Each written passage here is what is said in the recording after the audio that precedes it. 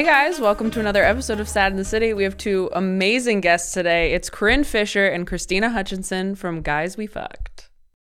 We're starting, right? We're rolling. Everything's rolling. Great, It's like, perfect. We've started. Yeah. Welcome to the podcast.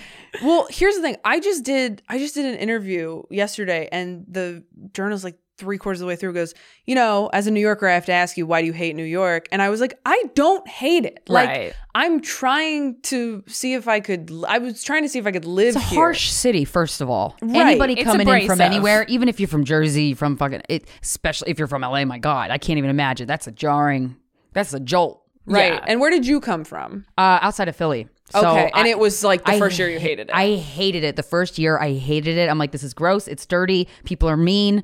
And then I realized, like, oh, wait, people are working in my pace. This is the pace I like to go. So, Yeah. But once you find your people, your friends, and you find your spots, you know, like, here's where we go to dinner. Here's what, like, once that started trickling into my life, I'm like, oh, this is the best city in the world. I'll never not want to live here. Right. But you grew up in like suburbs? Suburb of Philly, yeah. Okay. But I would go to Philly all the time. And I would go to New York a bunch. What made you move here? I initially? wanted to be on SNL. So in I went to Penn Oh. State for college, and then I was like, you know what? They have internships. That's the only way I'm going to get an in. I'm going to move to New York. And then my first internship was with Corinne's company. That's how I met her. Oh, that's so cool. It wasn't my company. I was like, She was a junior I owned talent a company manager. guy, but yeah. No, I was in a small company that was representing talent, so it was fun. That's so cool. And then you're from here, though. I'm not from New York City. I'm from New Jersey, so just like a Okay. hop, skip, and a jump away. Like you could, without traffic, drive to like my childhood home in 35 minutes. Nice. But it was still like, you know, going to the city is still something that a lot of people from my hometown won't do. Like it's a scary place. So it doesn't like rattle my mind that someone would not like it or be scared of it or not. yeah. Yeah, like I get it. I just personally love it so much. Like more than anyone I've ever dated. Yeah, me too. Like New York's my favorite Yeah. boyfriend by a landslide. So I would assume that if you grew up in New Jersey, like everyone would just move to the city when You you would hit think. your 20s. That's what happened with You me. would think. All my high school friends live in New York now. Yeah. Like my high school friends who were doing something with their lives moved here or to Boston, you know, Shade. or DC.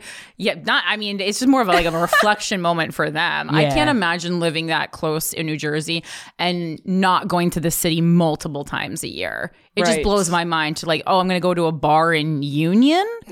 Like what? There's a reason Artie Lang has a drug problem. It's because he's from my lived hometown, there. you know? How often were you coming into the city, like growing up? Well, there was a period when I went through like an acting phase and I was listening to I was reading Backstage magazine for sides. free. I would go for free to Barnes & Noble, read Backstage magazine, handwrite the auditions down for like Yes. student films, and then come in after school a lot. My mom brought me in a lot. And then for plays, so a couple times a month, maybe, depending, like later in high school. Oh, wow. Because I was like really into I will be a star no Yeah. matter what it takes. That's what I said too, but it was more like I said it through tears. But yeah, I was forcing it on people. Get out of this place. I'm gonna earn love for the first time ever. Oh my God, I'm gonna earn love is the saddest sentence I've ever heard in my life. I mean, obviously you did it. Like, do you ever just go like, I mean, oh, wow, we really fucking... Every day. I'm like, never good happy. for me. Yeah, so I am. I'm like, I was actually just thinking in the Uber here, how successful do I need to be so that I could do one of those take a year off and no one hear from me? Dude. Oh my And God. Could you imagine? Just Could not you imagine- close. Could you imagine taking a fucking month off, first of all? Oh A my month. God. I'd be like, I can't even think about it. I'm so fucking ready to disappear. Yeah. It's crazy. You can do it, I think. You can pull a female Bull Burnham. Yeah, get a I don't know if I'm inside, that baby. smart. Go fucking get an go Airbnb, write your script in it, and then so it's kind of a little bit of both worlds. Because you shut want to everybody do out, it, yeah. you get work done. You want to do it while you're peaking. You're really, Yeah. you're really wanna peaking do it right while now. you're peaking. So then you leave, and then people go, Podcast from it, like a like in a closet in the Airbnb or something. How have you guys not done that yet then? We missed We the didn't- boat. We would have yeah. had to do it while we were peaking. Then we went behind a paywall. Well, the peaking was more of a scattered, Yeah. scattering the ashes, more of like a little peak. Oh no, and then it's a peak. You know, I and didn't back get down. there. Yeah, I personally feel I like I don't didn't know. get there to a place where I can hide yet. Because you can't hide from people who don't know you exist. So true. God damn, girl. That is wise as hell. So There's nothing more depressing than hearing like very successful people say like, I don't know when I can stop working. And everyone else is like, you can't, like now. And I know I sound like a hypocrite saying that. But the creativity is like, I don't even know what I would do if I just, what would I do? Just go to a house and just sit there? I mean, what was quarantine like for you guys? Magical. Oh man, I was hanging out with pigeons. I found a 12-year-old magician on YouTube from Australia who taught you how to like make doves land on your hand. And I was like, well, pigeons are doves with great feathers. So I would go down to the river and hang out with pigeons. It was sad. I was sad. I was a very sad person. Like my therapist the other day said to me longingly through Zoom, like it was a moment that she was remembering from her life. She goes, "You were so happy during quarantine." Like it was her. She was having a realization during my session about, and she goes, "It was such a nice relief because everyone was so sad, and then I would come into a session with you, and you were so happy, Corinne, fucking Pooh Bearing it in your backyard." It was great. I just needed a rest, and like when you don't like sleep enough and then you finally do, you go, oh, am I a superhero? Yeah. Like I felt like a superhero the whole time. I brought like baskets that they would serve you like food out at a carnival, and I was like, whoa, eating soft pretzels in my house, just really like living life, and then taking them out of the basket, just dancing around with a funnel cake. Wow. I bought a trampoline. Yeah, I went ham on Amazon. Like a mini one? A mini one. I could have a backyard. I took singing lessons. Wow, I didn't know that. Well, you know how like there was a point in quarantine where you looked up and everyone had neon lights in their room? Yes. I got so many fucking neon lights, like light strips, and I was making my own immersive theater plays. I mean, I didn't tape them. I just did it for me, but I did. You didn't drugs like start by a myself. Patreon for that? No, I started Patreon later, but yeah. But you guys were obviously still doing the podcast throughout that time. And we were like, thank God our income is podcasting. Right. Right. Yeah, we were really grateful. Because touring was also a big income, but I'm like, all right, well, at least we got one of them. Yeah. Well, how much were you touring right before like every week? Right before, no. But it ebbed and flowed. But like the first, There was 2 years when we were doing almost every weekend, and I had to get on the phone with our agent and cry real tears to him to make it stop. It's not worth it to go to Missouri. Sorry, like I can't. I gotta rest. You gotta tell your agent like, hey, I will die. They'll keep booking you, and then I realize, oh, I gotta. You don't. You know when you get offered a spot and you're immediately like, yeah, of course. Like I'm hungry. I got to do all the spots I can, and you don't even like consider the quality of the spot. Yes, it's kind of, and then that rolls over to touring where you're like, I'll just do it, and then you're like, wait, I don't have to do that. Yeah, I can say no. Yeah, your agent's never going to be like, maybe take it easy until after you have a mental breakdown, which is very effective. Yeah. Once they see the fallout of that, they're like, you're sympathies. Going to cancel it, and it'll be an hour before because you're in the emergency room. Oh, no. Thinking you're having a heart attack. Like, that's... Is that happening to you? Very personal. I mean, I don't know. That could be anybody. That's just a general example. But yeah, it's like, that feels we're all like susceptible. Everything's fine now. But yeah, I so relate to that. I was so jealous of people who had like very successful podcasts when the pandemic hit. Deal. It was oh my good. God. I gotta say it was, and I have FOMO, so it was a joyful time for me in that there was nothing to miss out on. Yeah, I couldn't believe it. That's never happened to me in my life. Yeah, I just got to exist. I was being a little kid. That's why I was playing with the birds. Yeah, and it was nice because like you couldn't compete. Like you, for like an overachiever like myself in the beginning, I was like, oh, this is great. Like no one can get ahead during this time, and then people started going like TikTok famous, and I was like, God damn it, everyone always finds a way. I know, but that's okay. I feel like you can catch up a little quicker with that kind of stuff. Yeah, and like I don't know, it feels like it was so long ago now, even though it really wasn't. And like I wish I had taken more of that time off and just like taken singing lessons. What'd you do? And got a bit. I fucking worked through the whole thing. On what? I had my special. Writing? My special came out a week before. Fuck off. Yeah. So you had all that promoting. Oh, damn. So I was doing like all of that shit and then trying to like stay relevant online because I thought like, wow, this would have been my chance. Because you want to take advantage of those weeks after of like pushing it. Yeah. And I thought by the time we all get back to touring full time, like no one's going to buy tickets to see me because this came out a long time ago and I was so scared that I couldn't stop working. So I was like taking meetings and like fucking making video. Like it was a fucking, it's like you start a podcast, like you're just doing grasping at straws sometimes. Yeah. Because you're like, I don't, is this going to work? I don't know. Yeah. It was a lot. But yeah, I know people who just like disappeared for that time or like the people who like moved home for a bit. What? Yeah, that's wild. Which is a little much for me, but I wouldn't do that. I didn't know that many of us liked our parents. I was like, Jesus Christ, everyone came from good homes. But yeah, that's really fucking cool. I mean, I wanted to ask you about this. This is sort of off topic, but don't you have like a mural Of myself? yourself? I saw you post about this once. I don't even remember what it is. I think about it every time you pop up on Instagram. Did you ever post a picture of it? No, because I don't want people to see the whole thing. I'm like really private about my home, so you'll just see like a leg behind me at points in videos. But yeah, I have a 16-foot mural of myself and my dog. Full body? Yeah. Oh yeah, she's like this. Yeah, I'm sitting. Are like, you naked? No, I'm sitting like Rihanna I don't style. know why I thought you were naked. I don't have pants on. I have like tights And, like, underwear. and a jacket and a bra on because it's based on an actual photograph, a real shoot that Krystyna and I did. And then my dog is on my lap. I walked in. I knew she had somebody there painting something. I didn't know what it was. And I walked in when she was moving in. I'm like, fucking wow. Yeah, man. I fucking love you, dude. That's This is so the first you. thing I That's had the done. most you shit I've ever experienced. I purchased a home and I said It was so right. First order of business mural.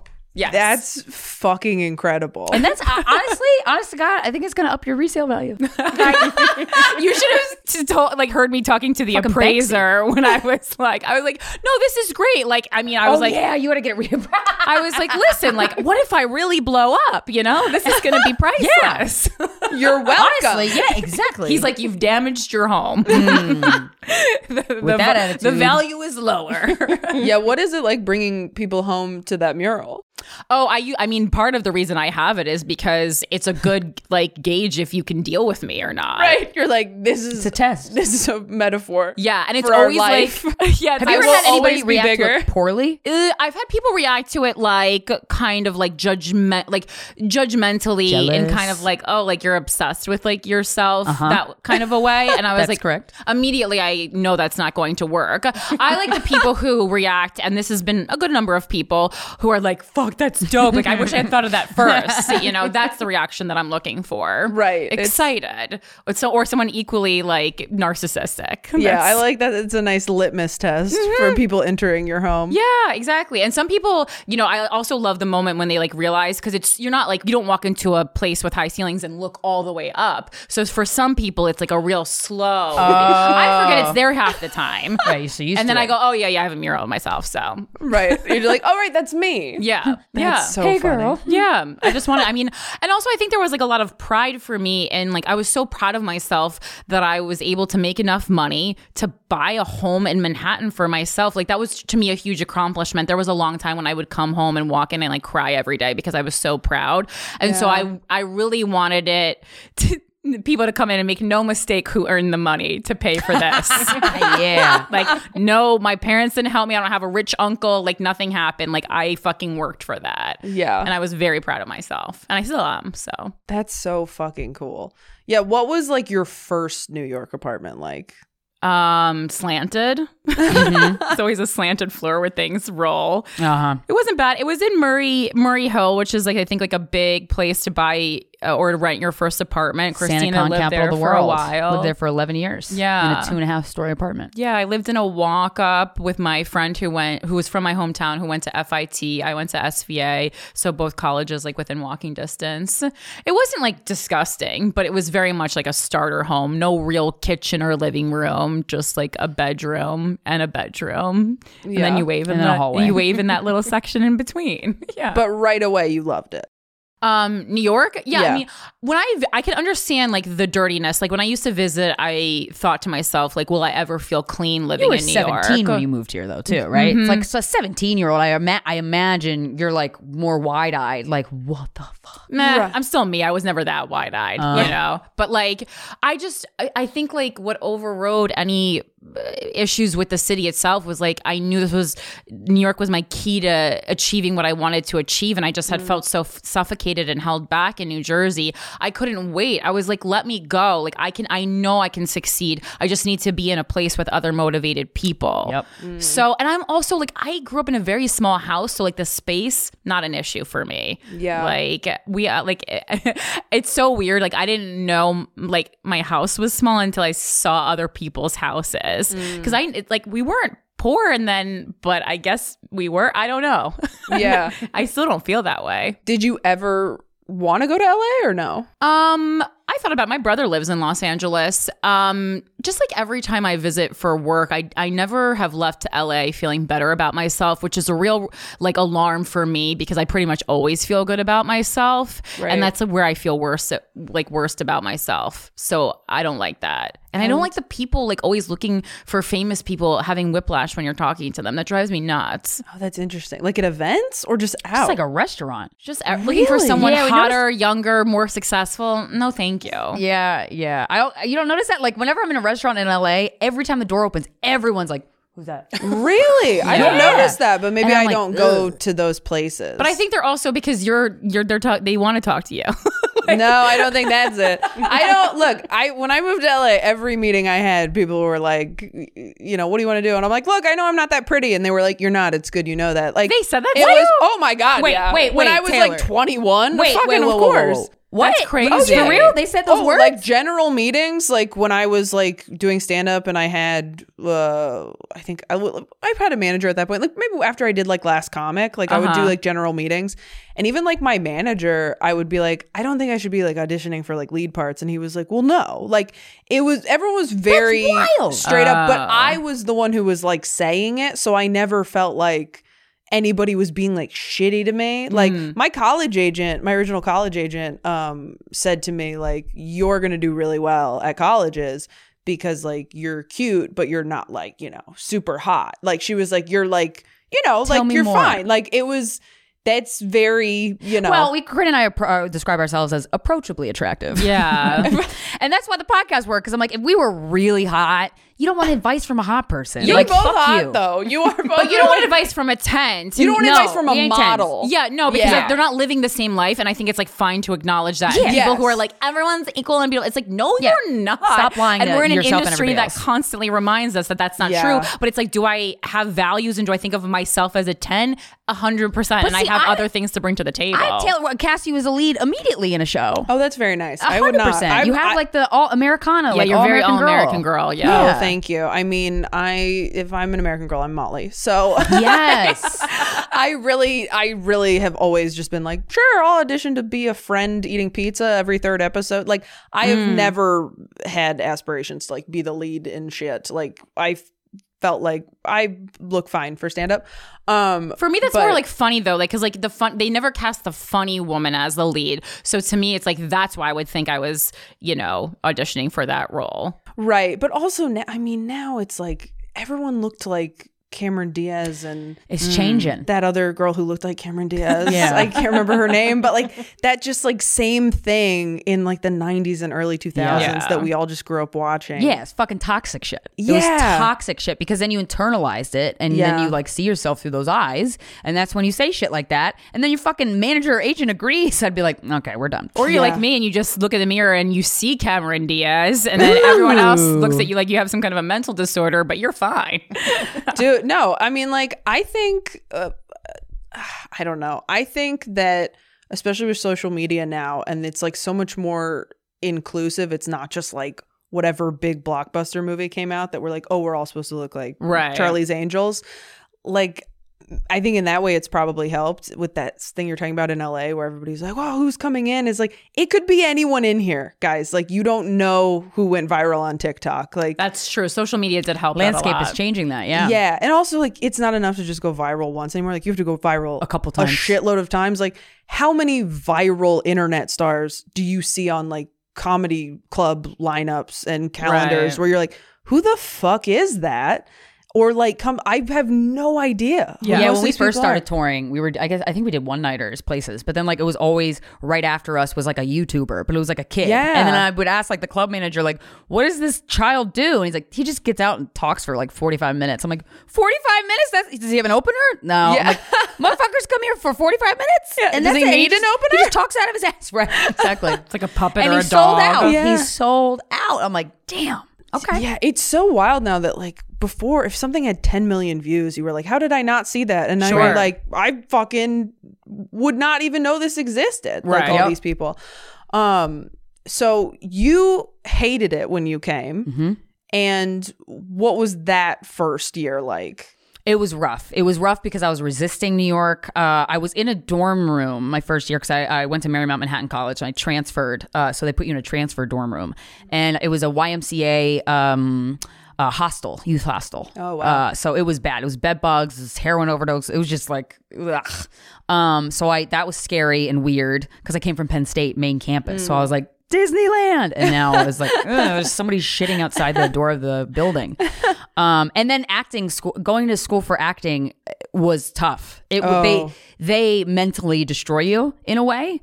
And you have to fight to really be your own person and go, I'm not adopting that mindset. You might be a bitter theater teacher. I'm like, so you really have to get to know yourself. Like they try to destroy you in terms of like, just don't expect anything, or like they set you up for rip you down a little bit. Like I remember I had a panic attack in my acting class and and I was like, can I leave? And she was like, no, everyone look at Krystyna, keep going. And I'm like, I don't want to be here. And everyone was like, whoa. I'm like, this is torture. What? Did they think you were acting? No. All the kids were like, can we? I think she needs to go somewhere else. I'm like, yeah, it was bad. Yeah. But you get through it. I grew up in I'm a child of trauma. So it was kind of like par for the course and I was used to it. Yeah. So, yeah. Oh my God. Acting school sounds horrifying to me. I'm glad I did it. But because I was such a sensitive gal, I was so sensitive and it really toughened me up in a way that I personally needed. Really? Yeah. Like what's like the best thing you learned from acting school that was most applicable just to life? Well, I guess the one that sticks with me the most, but this is maybe more abusive, I don't know, but that's why I'm so weird about timing and I get to everywhere early.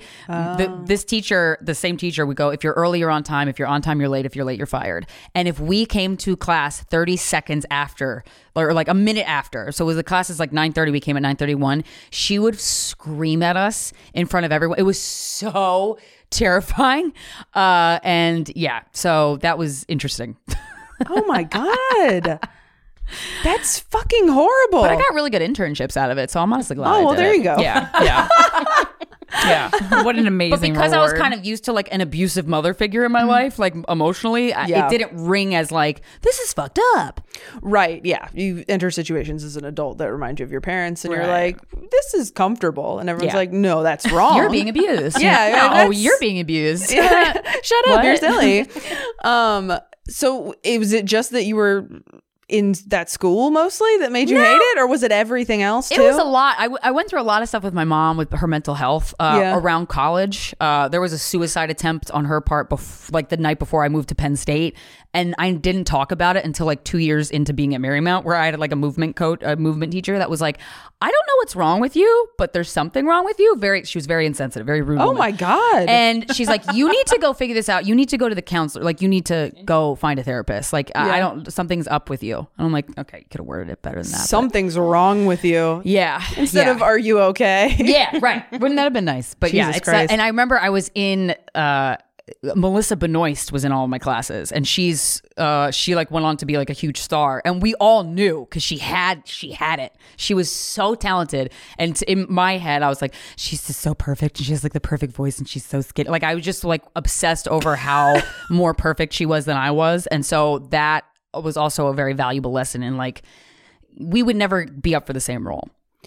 Right. Or you're saying if you were up for the same role, you're like, well, that's who's. Yeah. And also, don't hate on like the comparison bug. Like I had to really I bet she fucking sucks on podcasts. Yeah, she's pretty awesome. Honestly, Is she she's awesome like really on podcasts? sweet. God She's so damn good. it. She's funny. She's charming. Yeah, she's great. But she All like right. she just got under my skin because I was like, she's perfect. You know? Right. And then she went on to like be on Glee and then Supergirl, and I was like, fuck, I was right. Oh yeah. Oh my God. When people can act and then you're like, oh, you also sing too. Oh, she sing. Yeah, and yeah. you look perfect. Yeah. Like that's not like. Yeah. I get so annoyed when comedians sing, like, especially the ones who are already good at comedy. I go, why the fuck are you here? What are you here for? And also, like, to me, it's like a new level of fucked upness because it's like, if I was a great singer, I would you would have never caught me dead in a comedy club. Never. No, Never. I would be So much better. No, it's not. We Yeah, tell it is. ourselves that. I Really? would I be could Tia sing. I Carrere don't wanna in be Wayne's singer. World, and I would be like a rock star. I'd be playing guitar. It would be awesome. Oh yeah. If I could be in the background on Broadway, Comedians I would have rather do that. Yeah, we have to give so much more. Think of all the personal shit that we have to say I'm so used to it. and like tap into to make people love us. And like you could just sing a generic verse and then on a stage, you know what? a distance from everyone and make more money and have more fans and have more like better outfits. You just made it so clear why I do comedy. I'm like, I earn love. I have to earn it. I have to work really hard, or else I'm a stupid piece of shit. And singing would be too easy. Yeah, like I would write my own songs, you know, but they would not have a lot less detail in them. What would you write a song about? I mean, I don't know. I would be like an Alanis Morissette type like songwriter, 100%. She's like, that's like my Bible, her lyrics. But even that is an overshare. I'd pull it back a little bit. Yeah. And I think you don't have to, you know, and then everyone's always like researching, like, who is this about? What is this about? Yeah. Could sign it. How were the singing lessons? How did those go?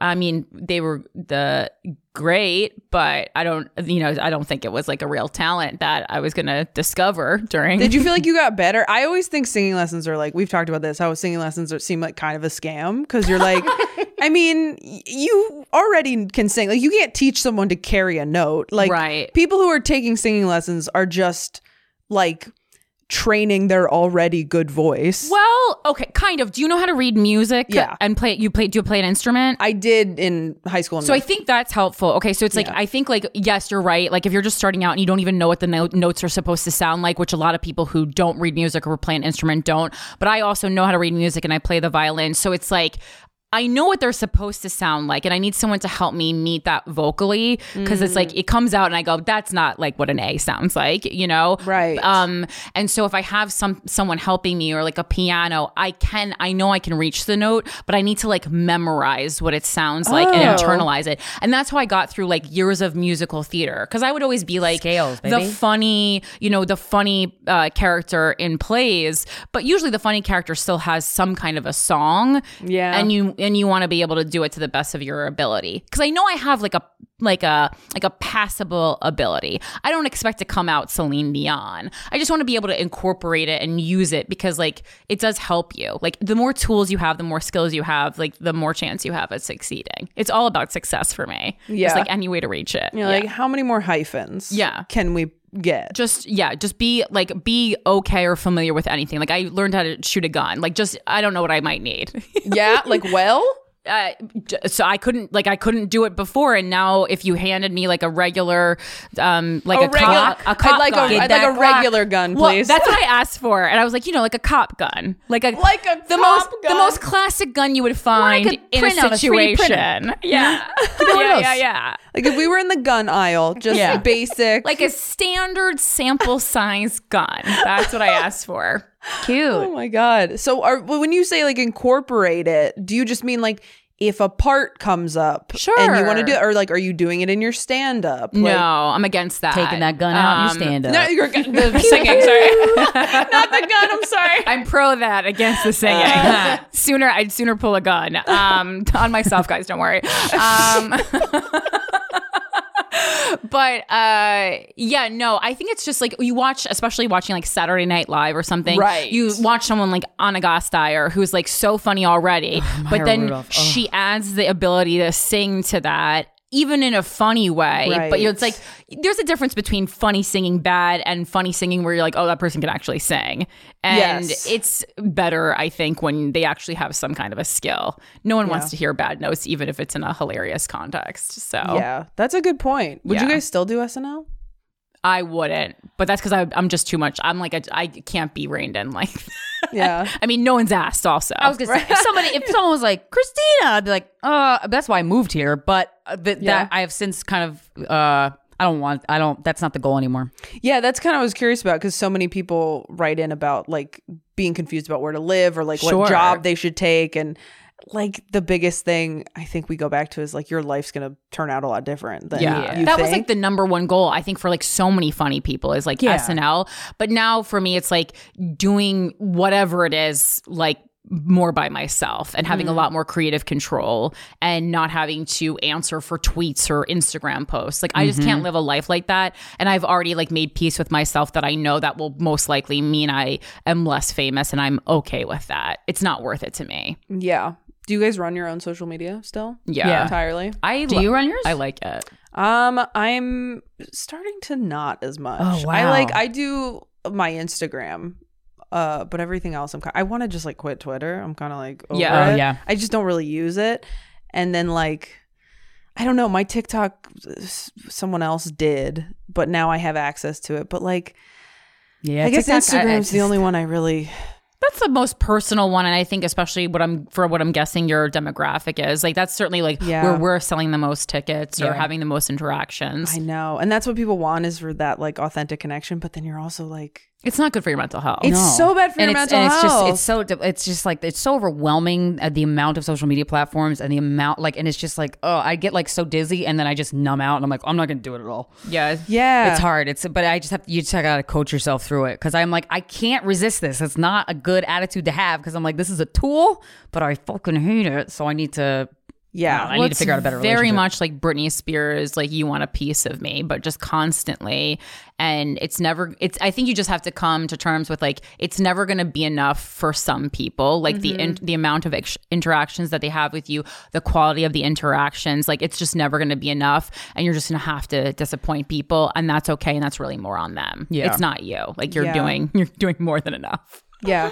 Were you guys surprised when the podcast blew up? These are so basic questions and I'm sorry, but I'm just really curious because I think you're I was like freaked out because I was like, oh fuck, people's listening to that. Oh no. I don't know. I went into it thinking, I don't know. You don't think that you're going to be in the news. Like I remember that was our first press piece. The Daily Beast put us in their, and my boyfriend at the time subscribed to their daily, newsletter. And we woke up one morning. He's like, oh shit, you're like the top article on the Daily Beast thing. And I'm like, wait, what? Oh God.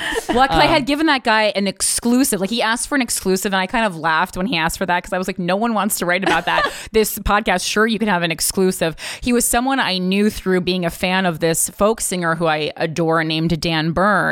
And that's how I had met him. And then he was like also writing for the Daily Beast. And he was like, I think this podcast really has legs. Can I have an exclusive? And I was like, yeah. Okay, friend. Okay. Like, sure, buddy. Seems like your career's not going well. Right. Yeah. And then it blew up. But that being said, I thought that I would have an experience where I logged online after we uploaded the first episode and it would be like 8 million views. That's what I was going to say, especially because you were talking about being so like success oriented and driven that I was like, I would not surprise me if you guys started that podcast and were like, this is a good fucking idea and it's going to be huge. Knew that, right? We knew that because Corinne, Corinne and I have been working together for years at that point, and she was like, she first pitched me the idea and I'm like, that's really good. And then it cut like, we would go 3 days and then see each other again. And she's like, we got that. I can't get that idea out of my head. We gotta do something with that. And then the third time she was like, we gotta do that podcast idea. I'm like, all right, let's meet up here, make like we made like a magazine style treatment for the podcast. And then we presented it to a podcast network. And yeah.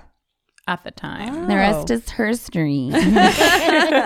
Well, because I remember, I think the first episode, like in 24 hours, got 5,000 listens, which is actually incredible. Yeah. It's incredible when you think about it, but I was like underwhelmed. Right, you're like, this is pretty far from 8 million. Okay, we didn't move from New Jersey for this. Right. But I was like, no matter what it would be, that's just who I am. It would just never be enough. And boyfriends can tell you that. Like, it's just never enough. I'm never going to be, happy probably, which is a weird thing to say out loud. But not to me. Yeah. My therapist is always like, she goes, let's work on being content. And I go, I'm not even satisfied with that. It's like, do you like this job, Kirsten? Try harder. Make me happy. I go, content? What am I even paying you $150 for? You're like, that sounds horrible. I'm seeing a therapist who's her best friend. I'm seeing a bunch of therapists right now, and one of them is her best friend. Oh, I didn't even know that. So she's my best friend. And I looks like I just feel like I have to work to be loved. He goes, yeah, that's why you're comedy partners with Corinne. I'm like, oh, that is so why. Wait, what does that mean? Do I have to text him? I know that's against all kinds of confidentiality. No. It just in that, like, like you're never satisfied in a good way. Oh, right. My mom was never satisfied with me in a bad way. Oh, right. Yeah, I know, because Krystyna will always be like, "That was great," and I'll be like, "Yeah, it sucked, actually." You know. Oh, yeah. But I think when you meet in the middle and you go and then there's something in the middle. Yeah, there. Corinne and I are very know different people. Like, just very different. Although we have like a twin language. Like, we'll fucking show up to a photo shoot without coordinating in the same fucking outfit. Or like when we tour together, all the time. we come down to the hotel lobby, we're the same, and we're like, God Almost damn it. every night we accidentally wear the same exact color scheme, and it's crazy. Yeah. That's so cool. But according to a healer, we were brothers in World War II in a past life. So wow. Yeah. I mean, how fun. Love that open for to it. you. I want to hop back to, I'm seeing a bunch of therapists right now. I feel like we really skated three or over four. that. Yeah. 3 or 4. Well, no, three. What do you? Yeah, I guess so. Yeah, because one of them you would say is therapy. Yeah. Okay. So I see one woman for a couple years who specializes in childhood trauma. Okay. And then I'm working with her friend because I really was interested in EMDR, rapid eye movement therapy. Oh, I do that just too, to yeah. see if it. I'm really curious about the nervous system and stuff, because I didn't understand what childhood trauma was until like 5 years ago, and it was such a big light bulb moment for me where I was like, oh, this is why I've been sad this whole, oh my God, there's an answer, and then there's something I could do about it, and I've just been obsessed ever since. Yeah. Yeah. So wait, I think that's only 2. Oh, and 2, and then Okay. I just entered a contract with this woman. They were doing like a year coaching session where she's like a healer, intuitive healer slash therapist slash Heller work practitioner. Okay. But it's very therapeutic. Like, I just had my first session with her today, and it was very therapeutic. what does healer mean? What is that? Is that like Just like working with the body and like manipulating. Okay. So Heller work is really interesting in that therapy, you can only get so far with talk therapy, right? So, but there's this book that I discovered when I discovered the term childhood trauma called The Body Keeps the Score. Yeah. About how it lives in your body. And so I read about Heller work, which is basically manipulating the fascia in your body in various parts, and you're letting out old emotions by like they're stored in your body. So I remember I would get on the massage table, and she touched my stomach the first session. I'm like, no one does that. Like, no one, even in a massage, like no one ever touches your stomach. And she was kind of manipulating the muscles, and it was like I was throwing up, but it was tears. And because I wasn't actively sad, but I was crying as if the worst thing ever just happened to me. So it was really interesting. Yeah. And how often do you have to do that to expel all that, I guess? That I don't do as much. So that Heller work element of it is once a month, and then the rest is once a week. Okay. Yeah. Damn. So you're like really fucking doing it. Yeah. Like some people say, like, I'm working on myself. No, I'm fucking. And then you actually it's my talk to someone full-time who is, and you're like, oh, those people aren't doing anything. Yeah. Those people are reading fortune cookies a few times. Yeah. Are you in therapy? Mm-hmm. Yeah. But Yeah. just one. Yeah. I had a nice childhood. I had a nice childhood. You had a nice childhood? Yeah. Do you think that's why you feel great about yourself all the time? Yeah, I mean, I'm definitely a big part of it. Yeah, Yeah. I had such a nice childhood. I thought having a bad childhood was like things that they save for like Precious, the movie. You know, I thought it was the norm to have a nice childhood, and then there was a couple stories that we saw in 2020 about people with evil parents and bad childhoods, and then I was like, oh no, most of you don't like your parents and had a traumatic childhood. So it kind of explained why I'm the weird one, even though I don't feel weird inside, why everyone treated me as the weird one. It's like, oh, the weirdness is that I love myself. Yeah. And I only learned that like a couple years ago. Yeah. So that's nice. Yeah. Do you trigger a lot of people? Yes. I see it happen. I watch it happen. I'm like, damn, this is hilarious. People get so mad at me. Krystyna and I, like, we have one of our favorite games as a comedy duo is we'll post the same thing on our Instagrams And look at the comments. People will absolutely try to like just like eviscerate, annihilate me in the comments, and then everyone will be like, Krystyna, you did such a great job. It's literally the same post. Literally the same post. Same post, like the same photo, exact- or sometimes we do the same caption because we'll write it and share the caption. Yeah. that's hilarious. Like a we picture were of making fun of both Call you Her together? Daddy because she was like, because that podcast is a fucking ripoff of Guys We Fucked. Like, literally, there was a casting call for We Want Our Guys We Fucked. Like, it was in for Barstool. Yeah, we're not making it up. Yeah, so Oh, we geez. like that's hard Factual. evidence. Factually. And so, but I thought I always thought it was funny. So it was like it's playfully competitive, you know, it keeps you on your toes. It's because it's like, hey, you you're gonna can't take our compete idea. with, like, also you can't compete with someone who's just like Way killing you in the hotter. charts. Yeah. She's Right. just murdering us. There's no competition. Yeah, She and has like, it was to the won. point where we would go to meetings. They're like, it's like Call Her Daddy, but they're hotter, you know. we go, it's like Call Her Daddy, but we started it, but you don't know us. We're a little more homely, but it's okay. But yeah, and then we posted an article that was like in the caption. My assistant had sent it to me, and it was like, it was a quote from Alex Alex, who was the host, was like, yeah, you can't like rip off anybody's idea because that's stealing or something to that effect. It was that like, ugh. And then I was like, so we both posted it. Yeah. And then Corinne, your comments were like, wow, you like bitter? And everyone's like, yeah, fuck them. And You're I'm like, bitter. You're salty. It's just like, I thought you were all for supporting other women, Corinne. Yeah. And then yours like, were, yeah, stick up for yourself, girl. I'm Just like, get over it. oh my God. That's crazy. I have not listened to that podcast. I thought that podcast was just like them talking about sports and sex. No, there's no sports on that podcast. There's no sports. Oh, it's just at Barstool Sports. Exactly. Yeah, that's what it is. Yeah. Okay. All right. different kind of balls. Yeah. Hey. Okay. So when you started loving New York a year in, what was the shift for you? Like, do you remember like one of the moments that you were like, I know the moment. Yeah. I came to New York, wanted to be on SNL so bad. Like and this was before I realized I was really mentally fucked up. I didn't understand that at the time, but like my mom's my best friend. Like I just had this, I didn't have a good gauge of reality, but it was good in some aspects in that I was like, I'm going to be a star. Like I have all my old diaries. It's like, I'm going to be famous. I'm going to be a star. My name's going to be in lights. Fuck this shit. And so I wanted to be on SNL. So that was the reason why I moved. And then the first year while I was at that dorm room, I remember I found out that Justin Timberlake was co-hosting or was hosting the Rock and Roll Hall of Fame Awards. And it was in the Waldorf Astoria, which was right by my dorm room. And I wasn't used to being around like just the energy of New York City is crazy. Like the most famous, successful, incredible people are in the city. And so I was like, oh my God, Justin Timberlake's like 4 avenues away. And so I went with a friend. We snuck ourselves into the after party. I'm really good at getting into places. I can get into anything. And we got in. And I remember in line behind me was Will Forte and Kristen Wiig. And I still watch SNL. I watch it live. I watch every episode. Like I really have a fond appreciation for that show. So I couldn't believe that he was behind me because I was so like, I knew everything about the show. I knew who he was. I knew who she was. She was new in the cast. Like she hadn't exploded yet, but I was like, she's fucking going places. And I talked to them and that like blew me away. And then I ended up getting into the party and cause I got rejected at first and then I tried again. And then, and then I saw Will again, and then he came back to my dorm room and we like made out, and then like we've been friends ever since. But I was like, what? That can happen to me? That is insane. And dreams do come true, and all I need to do is believe in myself. That's beautiful. Thanks. That's so nice. Yeah, I think you need to have a New York moment. I think that's the key. I think playing Beacon Theater, seeing your name up there, that'll be a New York moment. Oh my God. Yeah, that should help. Yeah.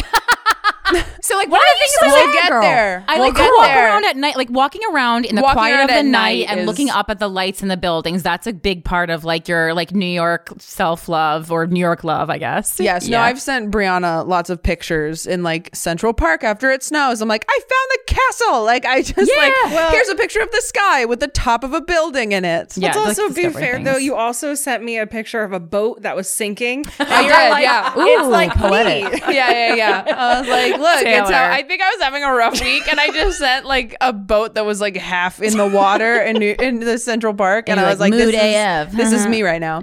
That's funny. But yeah, then you have the next moment and you're like, oh my God, it's so beautiful out and I dressed appropriately and I'm not cold and I did it. What do you not like about the city? I really miss my car. That's honestly, I know you can get a car out here. I have a a car. No, I understand that. You drove here? Yeah. Okay. It's just so much like parking's hard and it's like, I don't have a car out here. So anytime I want to go somewhere, I love that I can walk pretty much everywhere.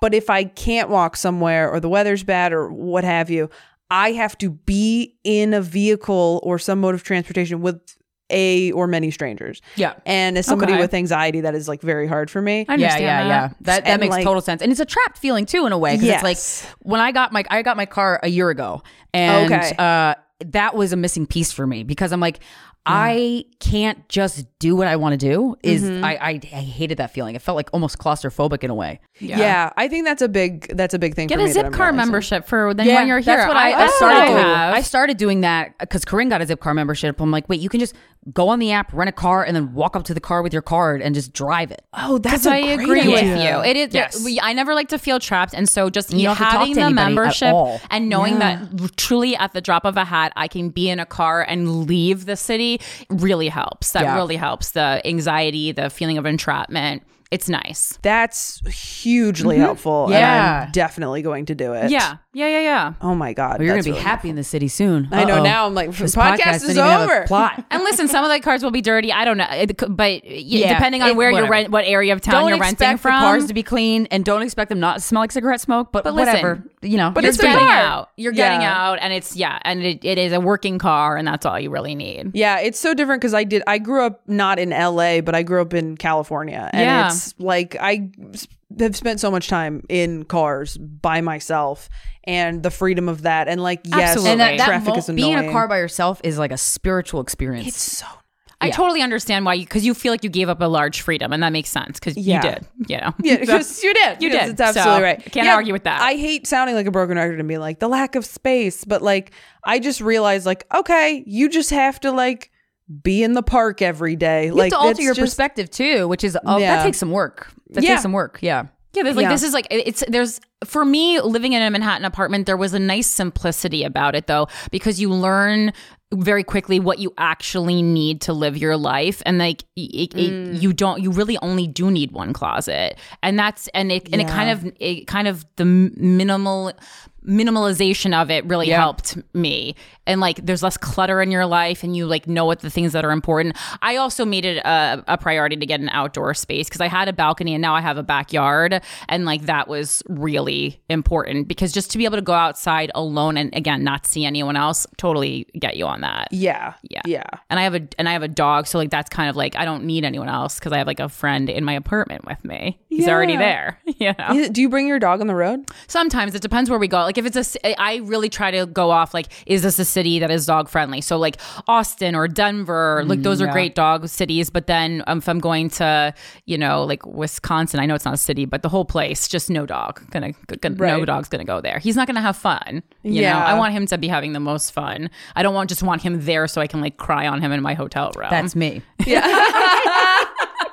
Do you guys get like lonely and depressed on the road? Yes. Oh Okay. yeah, that's what the road's for, right? Yeah. Oh, well, I just assume because you getting guys are a fat together. hotel. I'm like, maybe you guys it helps just to great. be together. Honestly, I think we're spoiled in that way. I'm going on the road by myself, and I've done that before. But yeah, it's like I'm doing Portland, Helium, and I'm not bringing anybody with me. I'm just like, give me a local host, local opener. I don't, and I'm just gonna go alone and be like, this is the fucking road. So I don't know. Yeah, it's lonely, but That club's fucking great. It is a Yeah. great club. Yeah. Hot Nick. Oh, he's not there anymore. You just now Krystyna doesn't want to go, Taylor. I'm sorry. We thought it was a whole thing where he requested her and they were going to make out and be like long lost lovers. Yes. Oh, I'm you ruined sorry. the whole story. Hot Nick move? Where'd he Yeah. move? Now she's going to be sad in LA. Portland. I think he's a manager now. Oh, of comedians? Damn it. Tell Rick you Do need you to need a resign. manager? We're going to have a meeting. Oh, now we know why you were going alone. Maybe. Like, I truly was 100%. I was like, he must have Damn it. requested you. I No, was talking really it up. did. I was talking it up. Yeah, I thought so too. I was like, he emailed me privately. He was like, I'm really excited you're coming. I'm Yeah. like, whoa. Did he email you privately? Yeah, like a while Oh, ago. then maybe he'll be. No, maybe he'll be in it's not- town. it's It'll be LA. even weirder Maybe if he he moved doesn't back. work there anymore, I don't think but so. he shows up for her weekend. I'd be like, perfect. Damn. We're all rooting for you, Because I Krystyna. met him twice. We've done that club twice. The Yeah. first time I had the flu. When we first went on the road, I got the flu so bad. And I remember he like drove me to get whatever medicine I needed from CVS. And then the second time I was clear-headed enough to like see who was in front of me. And I'm like, you're hot. And he drove us to press, all the press that you have to do. Yeah. And it was so early in the morning, but I was like, you make waking up early enjoyable. And now he's not going to be there. So Well, no, maybe he is if he told you he was. that was like a while ago, though. How long ago? Like a year ago. Oh yeah, Yeah. no, he's gone there. Yeah. Damn. Nah, good for you, Nick. Look, You're moving on. there's shit in LA. Come to LA. Yeah, we will. Yeah. We Yeah, will, I don't know. Yeah, I hate being the person. Like again, I think if you like complain about New York, people like think you hate it. And the same with LA. Like the first year and a half I was in LA, I hated it. I did not like it. I was passed at like some clubs, but not all of them. And even like some of the clubs I was passed at, like I wouldn't get spots consistently. So I was driving back to San Diego all the time, or I was on the road. Damn. Yeah, I was like driving to like Nevada and like Shit. Reno and like just like Tucson and shit. So I was This is boot camp here, though, man. You could do 6 a night. yeah. It is awesome. Yeah, which is great. And that's when it's not COVID. Yeah. Way more. I mean, now that I had it, I'm probably can do whatever I want. But I also don't want to do it in the winter. Like, I fucking hate running around doing spots when it's freezing. You hate the cold, yeah. When I can walk from club to club and I can listen to sets in between and take a walk. Take a city bike, do whatever, Yeah, and I just don't have that, like, there's just so much more like hanging here. Like, LA clubs aren't like that. Like, we don't all hang out and watch each other's sets. Really? Who's watching each other's sets in New York? My friends make fun of me when I do that because I go, I still genuinely love comedy. I mean, I just feel like people just are like, I don't know. To me, it just feels very different. And then, like, LA people like show up, they do their job and they go home. And like, maybe you stop and say hi to someone you like, or like if there's people on the show you like. Right. But it's not this thing of like, I have to stay here for the next hour. You really don't wait tell for her. my I never next do spot. that. When the hang You happens, though, don't. to me, the hang is where we riff. Like the green room in New York Comedy Club, or like the table at the cellar. Like, that's a riff. To me, I'm Right. like, that's riffing time. But I mean, like, if you have another spot, I guess I'm really thinking of the cellar. Like, if you have like 3 spots and they're all like an hour apart, like you just have to sit at the club all night. Yeah. I'm like, this is what I do on the road on the weekend. The cellar is different. The cellar is unique in that that the hang is so important, and like people integral, are watching you there. Yes. But no other club is like that. I know. So you don't have Maybe- to worry about that. Yeah, that's I think what my experience has been. Been mostly the cellar, and I'm like, I'm trying to like work out new stuff, and you also feel like you can't do that there. You can sit at another table. I've seen like lots of comics. You can sit like do you have to stay there? Pretty much, but you can sit at another table and kind of take notes and listen. Yeah, I think that's fine. Yeah, but I mean, I don't feel that I am like a New York comic that can like, oh, that's a new one. Like, I can't like bomb in the middle of my 15-minute cellar spot. I see what you're like saying. how people who are very seasoned have been here for 12 years. or for you to feel comfortable. Like, you want to feel fully integrated into the New York comedy scene. Right. And like the store is, also a very important club. And like, Sure. a lot of people are there to see famous people and big night and all that stuff. And sort of the West Coast equivalent. But I have been there more and longer. Yeah. So when I'm in town, I'm like, I have to work on new stuff so that I can so do my job. Like, Yeah. this is my job now. And I just feel like I'm still like auditioning out here. So I'm sure that's another aspect. Yeah, I think that's just like, that'll just come with time at the cellar. Yeah. Yeah, you should do Cypher Sounds as a show every Wednesday at Fat Black. There's just new material, new joke right. night. Yes. Yeah. Stuff like that. Do those shows. Those are That's good. the thing. I mean, do you guys go up a lot in the city, or do you write mostly on the road? What's your... Oh, I try to do like 15 shows a week when I'm in town. Like, what a surprise. I'm a maniac. When I'm here, I'll do anything, and I'll still do shows. You still do those shows where I'm like, probably shouldn't do anymore at this point in my career, but I don't care. I just want the time. And I also do have like this, I have a weird obsession with getting to know like the classes of comics below me, because there is a certain like jadedness from people your own age, if they haven't made it to the point that they're happy with. And I don't want that to rub off on me, honestly. It's like a toxic filth, and I can't be around it. I don't want to feel that people are jealous or mad at me when I feel like, it's like, dude, it's not like no one gave me anything, especially where we found our success. It's like, we really did this on our own, so you really can't fucking be mad at us. Yeah. And I will not tolerate it. So I just started like going back to the Grizzly Pair where I started, and like just befriending the younger comedians because they were excited. We could teach each other things. They teach me what's happening in the new stuff. I teach them what I've done to get to where I am, and it feels a lot healthier. Yeah. I don't care. I don't care if it's not a cool show to be on. That doesn't bother me. Yeah. Did you guys feel a lot of like judgment and jealousy and like... I didn't, but I don't. That shit goes over my head all the time. When also people respond to her differently. Yeah, that's people go, "You're a bitch now that you're successful." I go, "No, I was always a bitch. You just weren't paying attention to me before because I didn't matter to you." Right, exactly. I was literally always a bitch. In fact, I would argue that I'm actually nicer now because I have to agree. like, because you have to be, because then it'll get back to someone that you're a bitch. Thinks you're a bitch. And it's like, well, this is just my personality. Yeah. I'm not trying to be. I'm not being There's a bitch. so many people that will I'll witness talk to Corinne, and she'll just like answer like, yeah, okay, and they're like, whoa. I'm like, what do you stop? Yeah. Stop. It's just, that's one thing I like about New York. There's not a lot of, you don't have to put a lot of fluff in what you say. You can speak curtly and it doesn't come off. No one takes it personally, badly for the most part, unless someone has something going on internally. Right. Which is most people. I know people always say that about LA. They're like, well, everyone's so fake here. And you're like, well, these are like fake nice, I guess. Like, See, I can't stand that. I'd rather have someone be real mean to me. Really? You'd rather someone just was like outwardly really mean to you? I cannot stand at that point, it's stand funny. fakeness. They're outwardly mean. You're like, damn. I think it is funny. I can't take that personally if I tried. You just hate yourself. Like, it's easy, honestly. All right. Well, I don't want to keep you guys too long, but I do want to ask, what advice do you have for people specifically? We'll say specifically about New York, but if you have anything overall, because a lot of people write into this podcast about like wherever they are and why they relate to this. And it's because they're in a city for a job or a relationship or school or whatever, and they don't feel like they belong and they don't have friends there, and they're trying to get used to it, or they're trying to like it, or they thought it was their dream city and it's just not.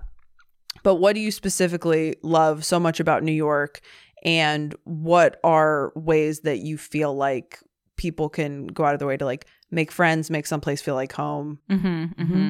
I mean, for me, I love New York very simply because it made my dreams a reality. Like, it was the one thing missing from me making my dreams come true. And like, how can you not love a city that allowed you to like be your best self?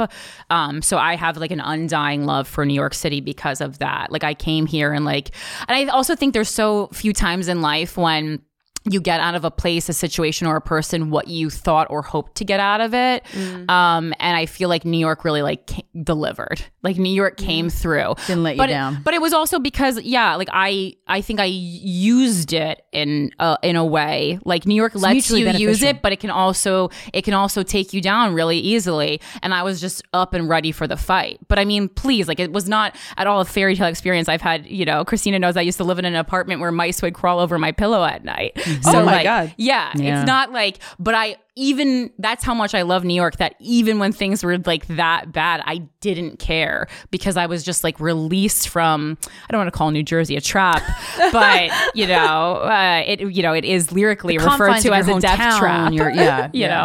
And so I think if you move to a city and it's not what you thought it would be, number one, like, check in with yourself. Is it the city that's not what you thought it would be, or is it you that's not thinking? Because I know some people who are unhappy, and they're unhappy in New York, they're unhappy in LA. I go, don't blame it on the city, but it's like boo-boo. It's you. You're searching for the wrong thing. I always get nervous when people move for a relationship. I mean, that's just like my personal thing. I've definitely gotten down on my own brother about that, or like actually my brother's girlfriends, because he wasn't moving, and I go, it's always the girl that moves, and then that's the whole feminist the girl that moves thing. But it's like, as long as you're not changing your goals and you're moving and following your same goals, I think you'll be okay. Friends are everywhere. And in an age of technology, you can really connect. I think we learned that during quarantine. So I connected more with my friends over like Zoom and stuff than I had in years in other ways. Right. So it's possible. Yeah. But I'm a big New York proponent, but I know it is not for everybody. It's not easy. And I know a lot of people who've lived here, and you could see it in their eyes when they're done with New York. And for their mental health, they got to get out. Like, you do not belong here not in a bad way, but in the city's killing you. Like, don't be here if it's like that. But so I got to experience the thing that I love is it's such a densely populated city. It's so humbling, and it's so those New York moments that like when I like met like at that party and stuff, that happens. That's accessible to you almost virtually 24/7, which is such a fascinating like reality to experience. And then also any given city block. Within that block, there are people dying, there are people being born, there are people being proposed to, there's somebody having their dream come true, they just signed a crazy contract, there's somebody getting dumped, there's somebody dying, there's just every like humanity on meth is New York to me. So I like that. And then you can also, there's so many ways to see art and experience culture in the city for not that much money. And there's so many opportunity for odd and end jobs, like babysitting, one-off jobs where you can get like good cash. And then you can go like stand in the TKTS line. So like you can make it work for you, even though it seems very intimidating. So we were broke, man. I remember one time Corinne gave me one of her Subway sandwich coupons and I cried because I was like, this is going to be lunch and dinner. Damn. So we've been through all the phases. It keeps you consistently humble too, because like you could be like, you could just like film a special and then fall down an icy staircase you know, in the guy's still gonna subway. jerk off on you. He don't care what you filmed. Right? I know that he don't sounds care how many bad, followers you have. but I He doesn't think care how it's many followers you have. nice. Like I think it's good. Just when you're getting too big for your britches, New York gives you a kick in the face, and I think that's good for me. It's good for me at least. Yeah. I don't know if it's good for everyone. Oh my God. That was such a good pitch for New York. We're firm believers in it. Yeah. You guys are. It's easy to talk about it and to or to try and convince other people because it's one of the few things, and I love very few things in life. And it's one of the few things that I truly love from the bottom of my heart. Yeah. Well, speaking of filming a special, you guys just filmed a special. We did. Yeah, we did. I mean, we filmed it. Tell us all about it. Corinne directed it. Yeah. It's fucking great. It's called Our Special Day.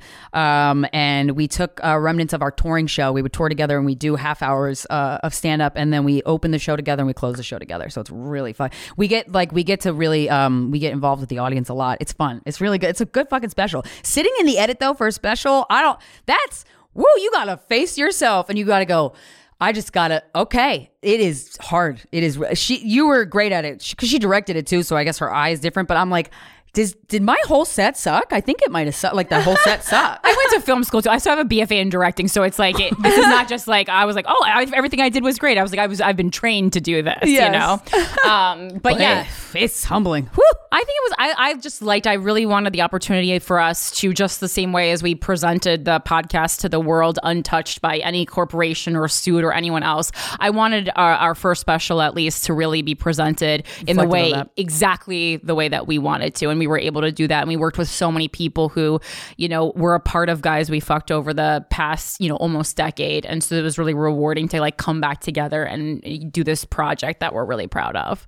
That's so awesome. Well, I can't wait to see it. Thanks for doing this, you guys. Thank you for having such us. easy, perfect guests. Holy shit. I was like, oh, professionals coming in. I know it's a long day. You guys are awesome. Thank you so much. Thank Thanks for having you. us.